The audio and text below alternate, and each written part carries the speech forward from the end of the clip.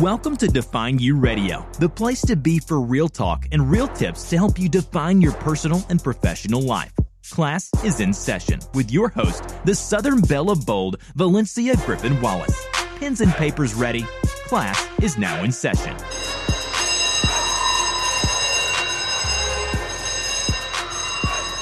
Hey, kings and queens. It's your girl, Valencia Griffin Wallace, and welcome to episode 214. Class is in session today with Marlo the Poet Miller. To tell you a little bit about Marlo, she is a mother, grandmother, an author, and a survivor of domestic violence. She is going to share with us how she overcame domestic violence, how it changed her life, but most of all, us paying attention to the warning signs and the healing process afterwards. Today's episode is sponsored by the Move Retreat, because queens need a break too. You can find out more at valenciagwallace.com/events. With that being said, pens and papers ready. Class is now in session. Let's go ahead and welcome Marlo to the show. Hey, Marlo. Hey, how are you? I'm doing great. We've been trying to schedule this for a while, so I know it's going to be a dynamic show. Yes, ma'am. So go ahead and tell the audience a little bit about you. Why don't you go ahead and fill in the blanks a little bit? Okay. My name is Marlo Miller. Everybody puts the poet in the middle of it because I write poetry. I wrote a poetry book, and I do speaking engagements on poetry. I'm a mother of 2 kids. I have 2 grandbabies and 1 on the way. In between, I just try to help my community out as best as I possibly can. You do a whole lot. Yes. Yeah, I do a lot. I try to stay busy. You know, I get bored kind of easy, so I just try to stay busy as much as I possibly can. I know the feeling. Yeah. I tend to use my free time or my downtime to take naps. And I wish I need to get in somebody's sleep study or something, because if you can make money, by sleeping, it's a perfect world for me. That's just my thoughts. So I know I've always seen you and followed you and known you as Marlo the Poet Miller. So let's touch on that a little bit, because I do know you write poetry. Is your poetry about domestic violence, or is it about anything? It's just about anything. But I do have some poems that are related to domestic violence. But normally people will give me a topic to write on for like an event that they're having, and then I will normally write my poetry around that event. That's good. That's good. Yes, ma'am. And I know you actually wrote a piece, was it last year, a year before last, I think, for an event I had. How did you find yourself in a domestic violence situation? I ended up marrying the wrong man, thinking God sent him to me, when really the devil in disguise, placing him in my life. So, and I tell people I met him in the wrong place. You never can meet your lifetime partner in the parking lot of a nightclub. So y'all met in a parking lot. Did he put on a good guy front, or how did the relationship progress from the parking lot till before the domestic violence began? Oh, he was a charmer. I mean, he said all the right things. He did all the right things. It's like he would just melt your heart. And we had one incident that happened before we actually got married, and it should have been a warning sign to me, but it actually got physical at one point before we got married, and I ended up having to go to the hospital because I had a concussion. My lip was swollen. My hand was all bruised up and everything. I mean, he was banging my head against the floor and everything like that. And he actually got sent to jail for that. But in the process, we kept communicating and everything like that. He was one of those seasonal people that I tried to turn into a lifetime person, and it just did not work. How long were y'all dating before the first incident? 7 months. Yeah, it wasn't like really long, but we were dating, and then he of course went to jail for the incident, not because of what he had actually did to me at first. He had warrants and everything, and of course when they go to jail they find Jesus, and religious, and so when he got out, he was like, he's a changed man. He went to church, he got baptized. I mean, he was doing everything that I could possibly want him to do. But once he put that ring on my finger, Dr. Jekyll came out. So so let me ask you this. Was he in jail for like a couple of months, a year? Like how long was he was in for just a short period of time. It wasn't a year. I believe it was just a couple of months that he was in there for. Okay, so you thinking he gets out, you think he's changed. Yes. You go ahead and say, I do. Then yes. What? Cheating began, the verbal abuse began, then the physical abuse began, and it just was on and on until I just woke up one day and I just basically was just like, you know what, enough is enough. I can't even do it no more. And it was funny how it actually ended.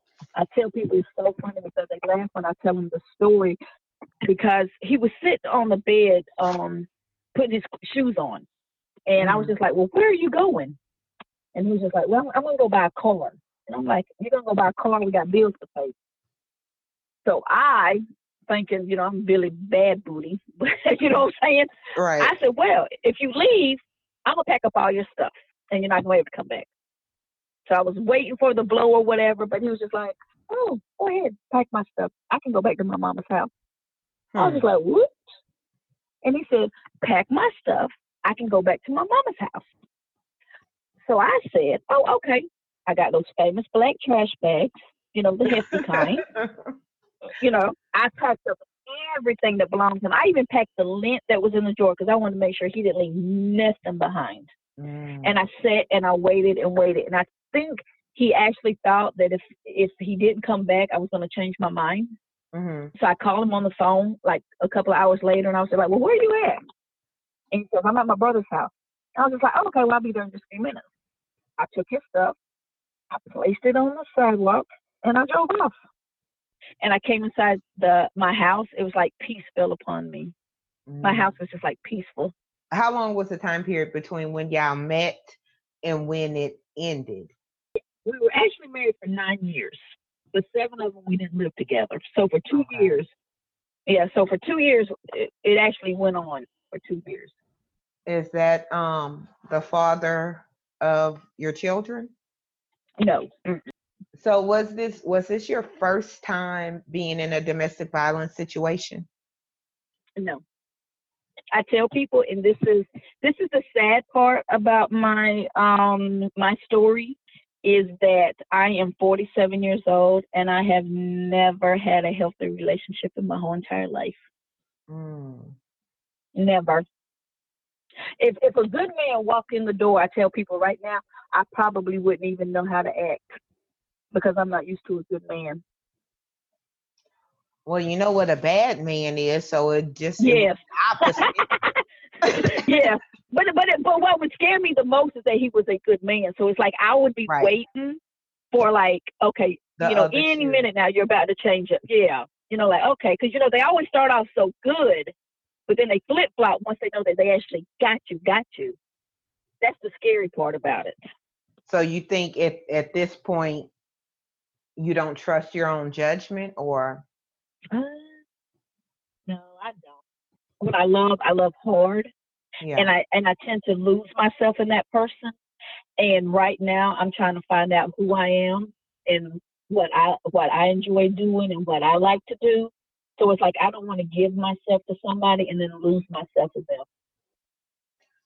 Well, when you think back Mhm. to your first boyfriend or your first relationship, roughly how old were you, and was that a domestic violence situation as well?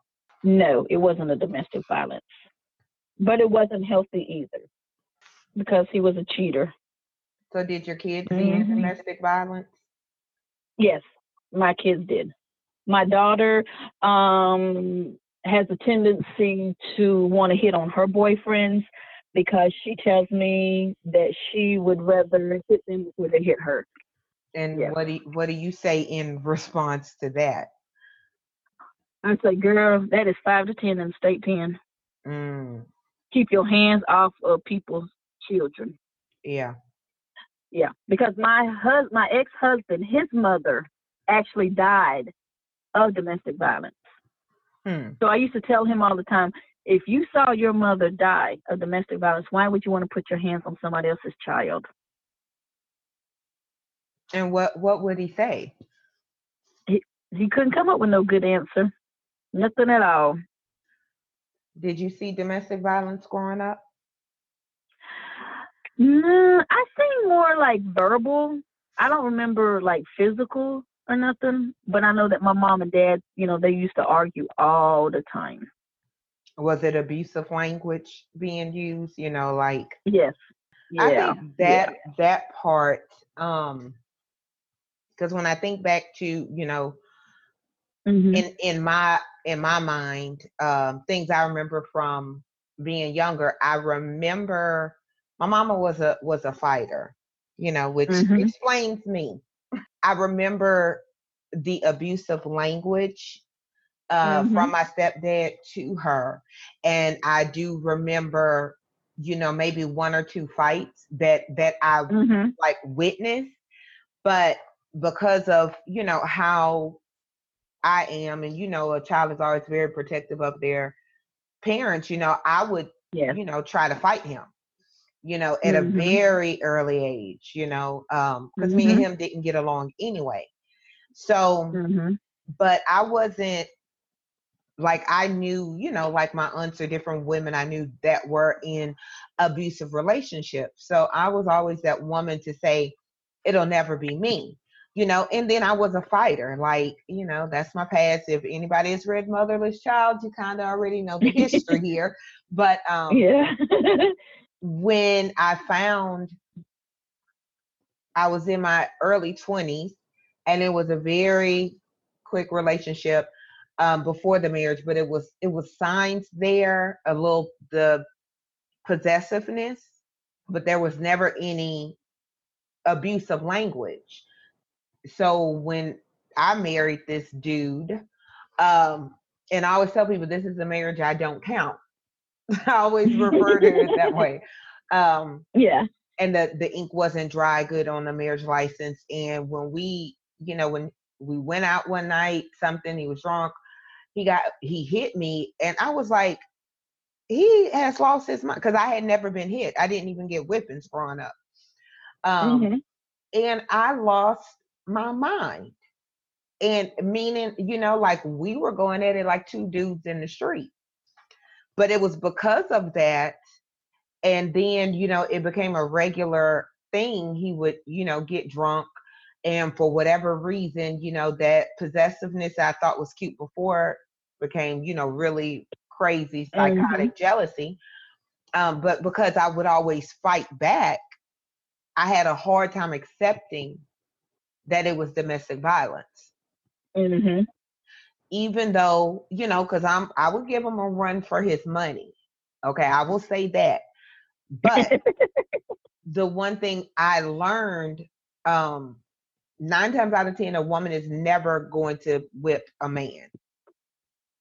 If the Yeah, if the that's man true. if the man is fighting you like you're another man in the street, and Mhm. it doesn't matter how, I'm sure, well, maybe your strength has something to do with it. I don't know, but I mean, we would go, and I would be the one ended up with, a black eye and different things like that, and it was very crazy. Mhm. But I said, when I think about that relationship, I said that taught me, because before that, I'm not gonna lie, I had no sympathy for people in domestic violence relationships. Yeah. Because I always thought, that's stupid, and it took that one relationship for me to see that it's more than, the physical part. It's like a whole psychological mind game that happens with that. Yes. And even though that relationship and marriage was a short time, it took years for me to bounce back mentally, because what a lot of people don't talk about, maybe more now than they used to, there is some PTSD that comes with dealing with domestic violence. Oh, yes, definitely. How do you think you would be different if you never had a domestic violence relationship? Like, when you're born, everything is written already in your book of life. So it's like, when God wrote my book of life, he knew that on that day, this man was going to hit me, and this man was going to do that to me. So I say that it made me who I am today. It made me, a stronger person. It made me want to be an advocate for women and say, you know what? I've been there. I know what you're going through. Because, see, I was like you. I used to always say, well, why don't you stay? But then when it got to me and people used to say, well, why did you stay? And I wanted to say, well, I tell people, why do you ask us why we stay? Why don't you ask the men why they put their hands on us? Right. So I was like you. I didn't have sympathy, because I used to be like, well, why would you stay? Why don't you just get up and leave? Or some hot grits. That's it. But it takes a woman 7 times to be abused before she'll leave. Before you wake up that one day and you say, you know what? I'm worth more than this. I'm worth more than being a punching bag. I'm worth more than having to cover up my scars with these long sleeves, or having to wear extra makeup to cover up this black eye. See, like, I have a messed up foot. My husband messed my foot up, and I love to wear high heels. Me and high heels used to be best friends, but now we're not so good friends, because I can only wear them for so long before I start to lean with it, rock with it, because my foot will hurt. But I love it, and I torture myself, but my husband messed my foot up. And I never went to the hospital because I didn't want to get questioned. So it's like I walk around now with a hurt foot where I can't wear my nice shoes that I love so much that I just look at all the time in the closet. How long ago was this? Oh, Lord. Our divorce was actually finalized, I believe, in January 2016. And when did y'all separate? I believe it was in 2005, 2004 that we met. Yes. Did you call him? 3 years later, and he apologized.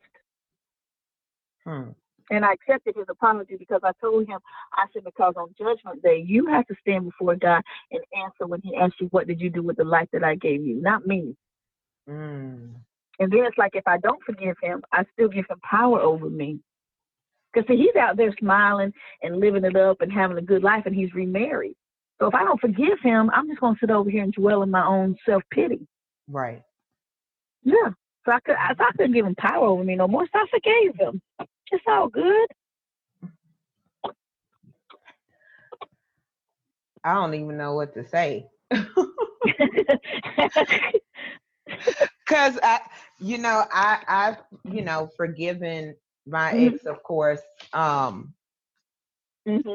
But I also don't have to see him or deal with him. And this was, like, I'm in my 40s, and this was in my early 20s. And I remember maybe, what year is this? 2019. So maybe like 2 years, 2016, give or take. Yeah. He made a comment. It was like this whole thing. He reached out on Facebook and made a comment, and I instantly like went in a different pace, different place, different space.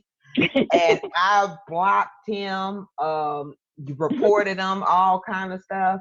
And it was crazy, because I, forgive him, because I know he has to live his own hell. I do believe that. Yes. And my forgiveness extends to the fact that I can act like you no longer exist. Yeah. Mm-hmm. And to everybody has to deal with that in their own way. When anytime it comes to forgiving anybody, period. And for me, it was just like I said, because like the aftershocks of the relationship, to where I had developed a fear of anybody that was tall and slim and dark skinned with braids, to where I would immediately have an anxiety attack and nightmares and all of those things. So long after the relationship was over, I was still being affected with the aftershocks of it. Oh yeah. And that was like, I mean, I'm like, it would almost been easier just to scar him for some hot grits, put him in a wheelchair or something. You know, it was, yeah. You know, but one of the things I could say about Louisiana, because I did call the police several times, and Louisiana is a I can't think of what you call it, but Louisiana will pick up, like, you don't have to press charges, the state will. Yeah. And I know, I'm not going to say where you are, that's up to you, but in your state, do they do that? Will the state automatically press charges if you call the police out? I'm not sure about that.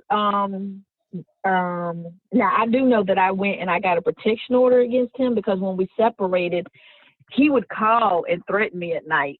You know, threaten to burn the house down with me and my kids, threaten to have somebody come beat me up. And so when I called the police, you know, their thing was, because I've noticed too that police really don't like to get involved in domestic violence disputes at all, because they don't like the paperwork. They've even said that, you know, like, oh, well, we'll go to court on this, and they'll come in holding hands, and you know what I'm saying? So to them, it's like a waste of time. So when I actually called them out, they were telling me that because we were still married at the time, if he came over, I actually had to let him in the house because we were still married. Because you didn't have the protection order. So I went the next day and got one, because I was like, what kind of mess is that? Yeah. Like, I'm looking at them like, y'all really trying to get me killed. And you didn't have him on, well, they have police reports before that, but still, if I understand what you're saying, because I mean, if y'all were married, that is true. Yeah. To my knowledge. That's what they said. Yeah. And that's crazy.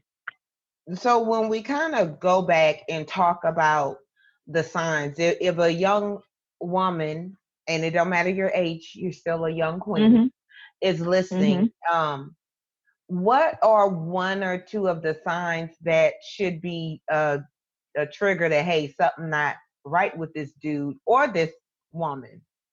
Oh God, Jesus, there's so many. Especially if he wants to, like, isolate you, you know, like from your friends and family, you know, if he wants to have control, you know, like over who you talk to, where you go, you know, what you wear, you know, stuff like that. Definitely look for that. Yes. And the thing too is like, no, go ahead. Go ahead. No, you go ahead. No, I was gonna say also, watch for those little attitude changes that may not be always noticeable, like how they are when you're around other people. Because if they go from 0 to 100 with the waitress or other people, then that, to me, that's definitely a sign that they may have some anger issues or whatever. Yes. Jealousy, you know. I mean, it's a lot. You know, I mean, it is like a lot. But I always tell people, you know what I'm saying? I don't judge people. Right. I tell people, you know, if you leave and you go back, I'm not gonna stop being your friend. I'm not gonna stop not being here for you, you know, because I've been there and I've done it. So I let people know that you know, I'm here. And whenever you you know what I'm saying, are ready to leave. Because only you know when you're sick and tired of being sick and tired. Right. Then I'm gonna be there with you. And if I gotta pick you up 8 times before you make up your mind on that last time that you're actually gonna leave, I'm gonna pick you up every time that you call me. Mm. Did you Mm-hmm. ever go to like the battered women's shelter or something like that to get counseling, or have you never done No, that? no, I've been to counseling, but it's like I'll start to go and then I just stop going, and Mm. it's like I'll start to go and then I stop going. So I think there's like still some part of me that needs to be healed from it because I'm Yeah. not all the way healed from it. But I don't know. I always make excuses when it comes to me because I'm always trying to help everybody else. You know, it'll all come together. Yeah. And I'm gonna Yeah. tell you one of the things that I've learned, because before I left, I started going Mhm. to the battered women's shelter for like their group Mhm. counseling therapy thing, just to sit in there and listen, Mhm. because I felt like it was a safe place. Mhm. I don't know that I ever shared what was going on, but I did, go and listen to the other Mhm. ladies' Mhm. stories, and that helped me. Um, and then also learned about making a plan to leave. And this is one of the things I would advise, the people that's in that situation, is sometimes the most dangerous time is when you leave. Mhm. So when I say make a plan to leave, and this is what I did, like I put me and my son's birth certificates, important information, stuff like that, a set of clothes, all of that kind of stuff at my sister's house. So if so that way, if something, when that time came that I knew I had to go, I didn't have to Mhm. worry about grabbing anything. Um, Yes. One of the things I did as well, I knew was important, was having it on paper. Meaning, yeah, I called the police, so don't, all of that. Don't call the police on your man, keep the police out your business. I don't believe in none of that, because I believe when it comes to defending your life, it's Yes. always good to have paper backing yourself up, because you don't know what may happen. So being that I had the police reports, and then even with the protection orders, it's paper, Yep. and a lot of times the other person, a man will tell you, or whoever, that's paper, that don't mean nothing. But at the end of the day, it's to back you up.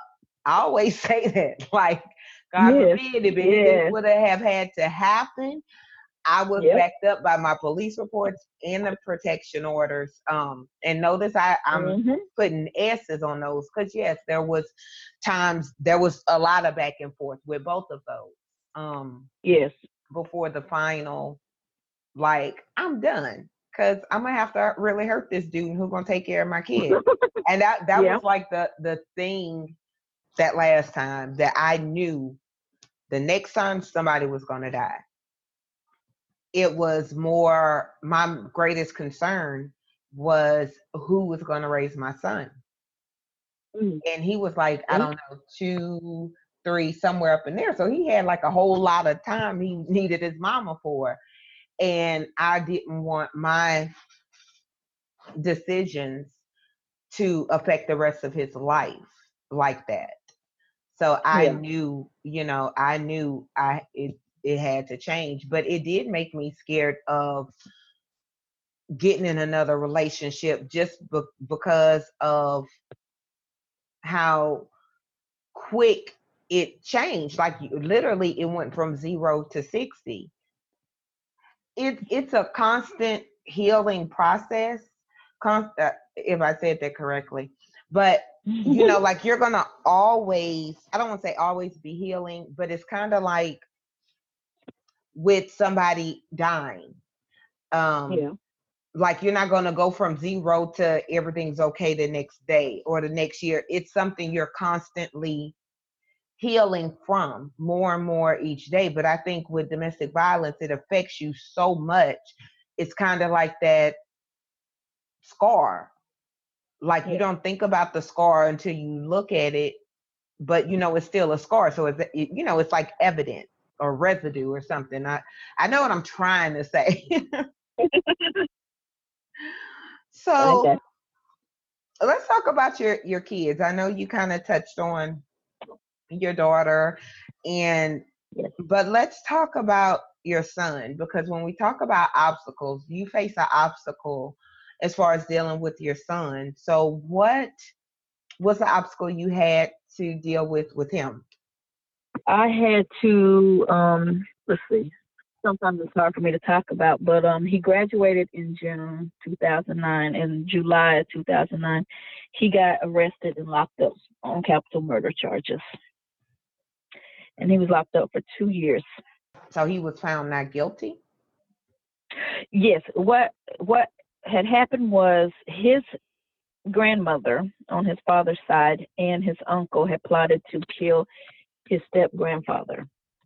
And the week that it happened, something was telling me, because I kept saying, "Are you sure you want to go? You don't want to stay at home, with your mom and stuff." He's like, "No, I want to go. I want to go." And I said, "Okay." I said, "Don't let nothing happen to where the police have to come and have to come and get you." And he left. And when he came back, I knew something was off because him and his friend were just arguing too much. And I was just like, "What's wrong with y'all? Why are y'all arguing?" And I left on a Tuesday to go to my mom's house, and I hadn't heard from him all day. I was just like, "God, that is strange." And then his uncle called, and he was just like, "Hey, have you heard from your son?" And I was just like, "No, I ain't heard from him." And he was just like, "Okay, well, when you see him, tell him to call me, but don't call me on his phone." I was just like, "Okay, then." Got back home, and I'm waiting and waiting. And it was about like 9 o'clock. He had called, and he was just like, "Mama, they got me." And I was just like, "Who got you?" He said, "The police." I'm thinking, Lord, this boy done got caught selling drugs, So I'm grabbing my purse, I'm trying to head out the door. I'm thinking, which bail bondsman am I going to call? All kinds of stuff. And I said, "Well, what they got you for?" And he said, "Capital murder." And I just fell to the ground. I couldn't even, my friend had to pick up the phone. I couldn't even function. I mean, it was just like, you know what I'm saying? Like when you go from seeing your kid every day to having to share 30 minutes with your mom, your dad, his friends, his sister, my grandmother, it's hard, especially like when you just got letters and you got phone calls and stuff. So it was like really, really hard on me. Like for those 2 years, I just, oh God. I mean, I fasted and I prayed so hard during those 2 years that it was just unbelievable. And so after, he actually had to testify against his grandmother.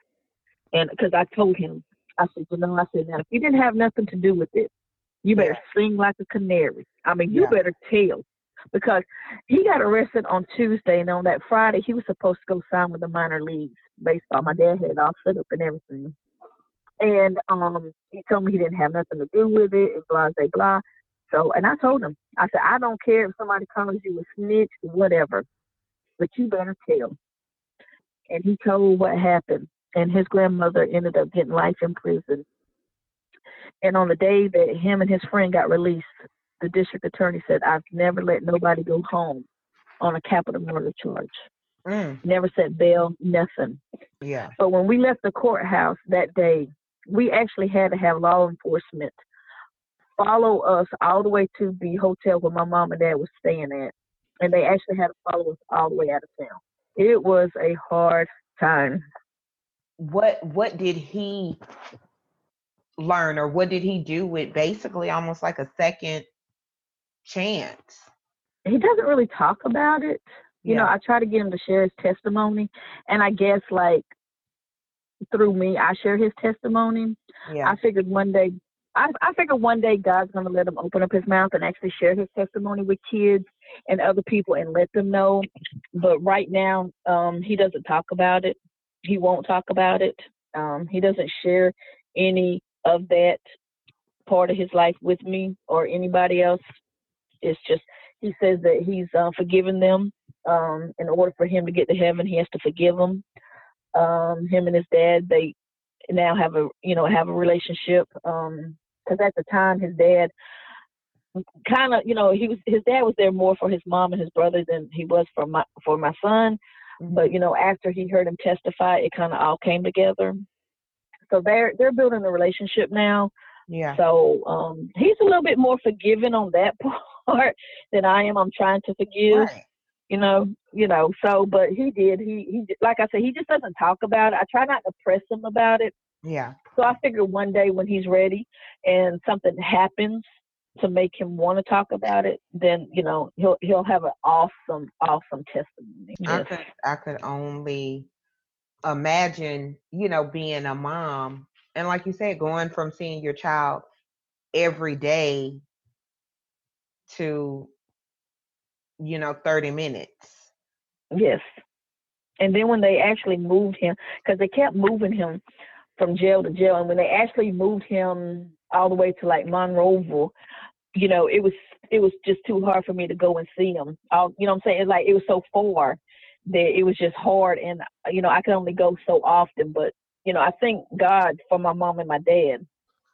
Because if not, then my poor baby probably would have starved because I was only making so much, couldn't put a lot on the books and stuff. But right. My dad made sure that I'm talking about every week he had money on the phone, money on his books.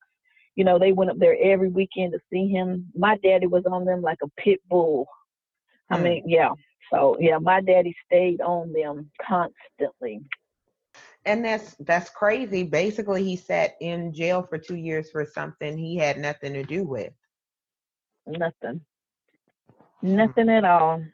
Just in the wrong place at the wrong Wrong time. time. Trouble is easy to get into, but hard to get out of. Just like marriage. Yes. I say that when, especially, kind of, going back to our domestic violence marriages, it's easy to get married, but them divorces. You see how long it took me to get mine? 7 years.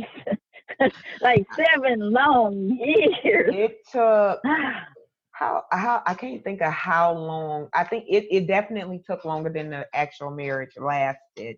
It was crazy. Mm-hmm.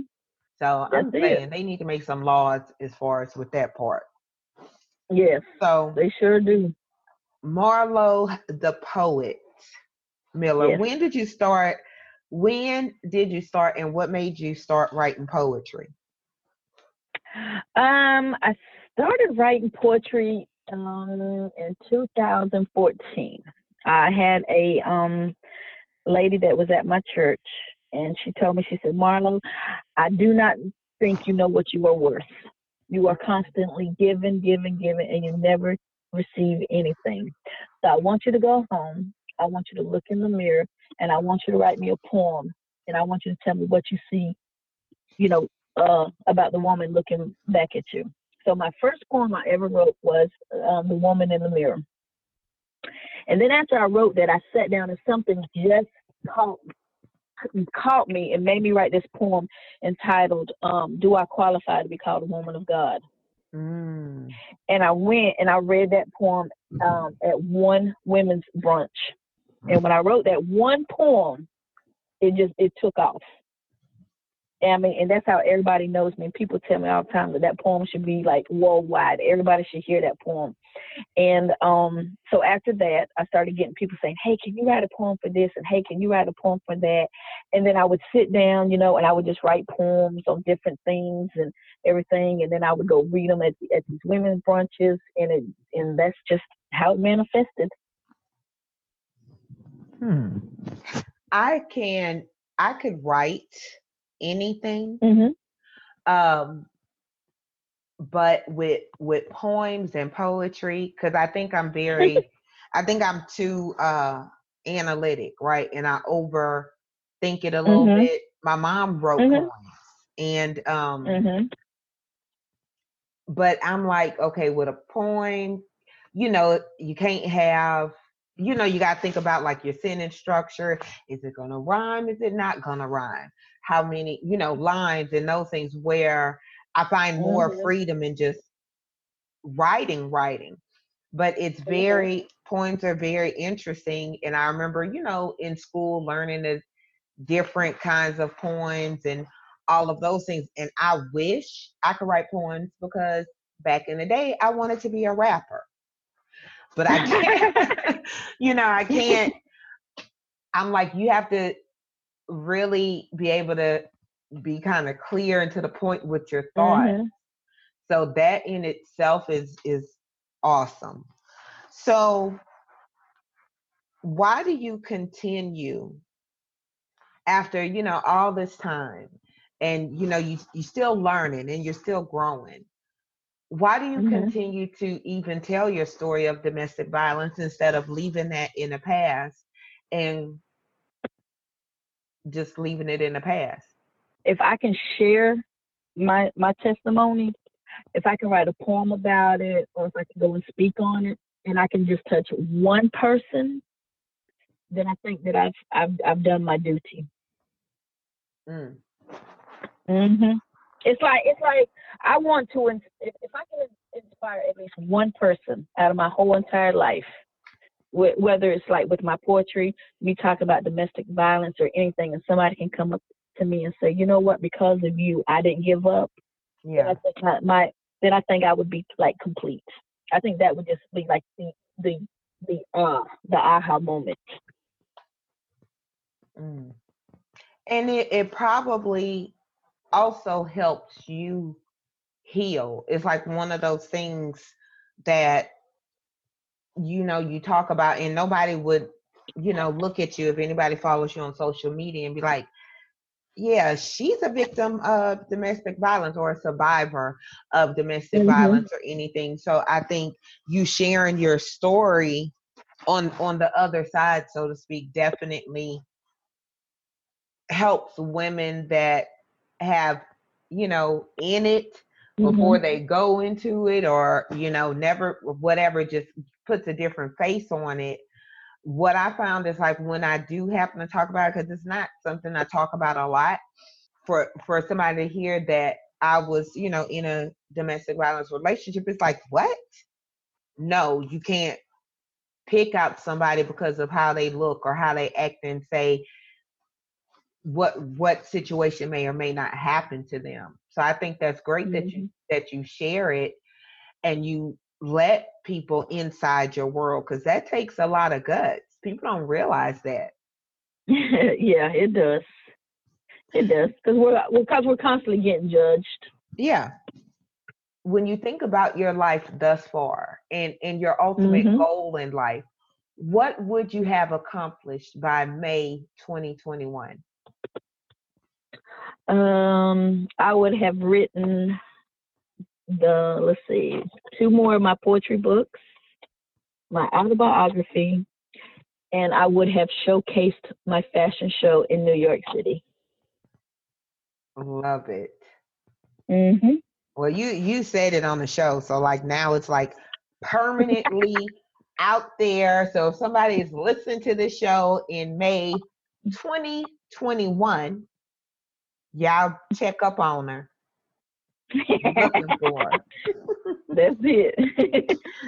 Marlo, you are such a dynamic woman with such a sweet disposition, and I'm glad definitely to be connected with you, and I know how to get in touch with you in more than one way.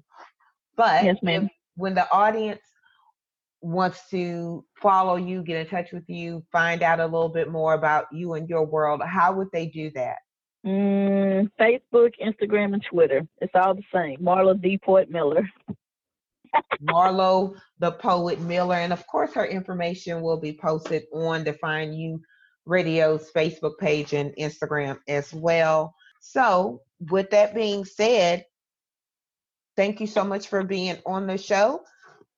Thank you for having me. Yay! Pens and papers down. Class is officially over. Make sure you connect with our guests and our show at the Define You on Facebook and Instagram.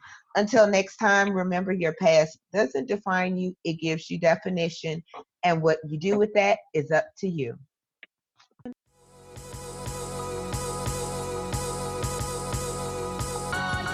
Thank you for listening. Connect with the show at the Define You Facebook. Until next time, remember your past doesn't define you. It gives you definition, and what you do with that is up to you.